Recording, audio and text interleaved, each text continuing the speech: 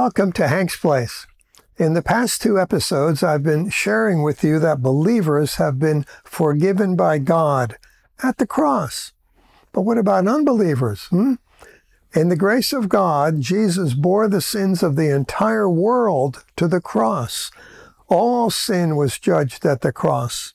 So does that mean that unbelievers have a ticket to heaven? Not at all. God has dealt with all sins, whether we believe it or not. But if a person doesn't believe it, then God's forgiveness will be of no benefit to them. The grace of God has to be received in order to be effective. Jesus died and rose to become the Savior of the entire world. But a person must believe and receive Him in order to be saved, right? In the same way, that's why we need to receive the gift of forgiveness, although we're already forgiven. When we receive the grace of God, it will change us. Remember the prodigal son in Luke 15:11-32.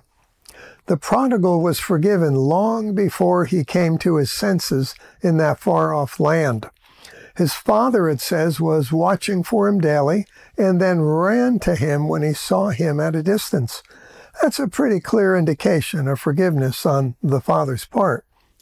As for the prodigal, first we see him living his dead life, then awakening to reality and determining he would return home and say to his father, "Father, I've sinned against heaven and before you. I'm no longer worthy to be called your son. Treat me as one of your hired servants." He considered himself unworthy and unforgiven of his sins. But the father had the servants dress him in the best robe, give him a ring of authority, and place sandals upon his feet.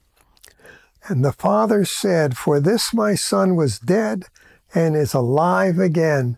He was lost and is found." Once we were dead in our sins and unworthy of the kingdom.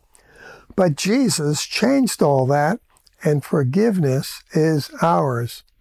But let me ask you, have you received His forgiveness, or do you live under a dark cloud of condemnation and accusation and unforgiveness?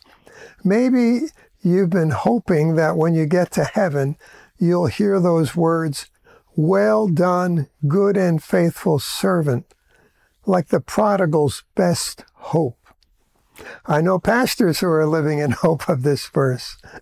How much better to receive His forgiveness and expect to hear, "Welcome home, son. Welcome home, daughter." The moment we put our trust in Christ and His finished work, His forgiveness, which was there all the time, becomes real to us. In Him we have the forgiveness of sins, Ephesians 1:7. We cannot be in Christ and be unforgiven. Believe it today, my friend. Even more, receive it today, son, daughter of the living God, and come alive.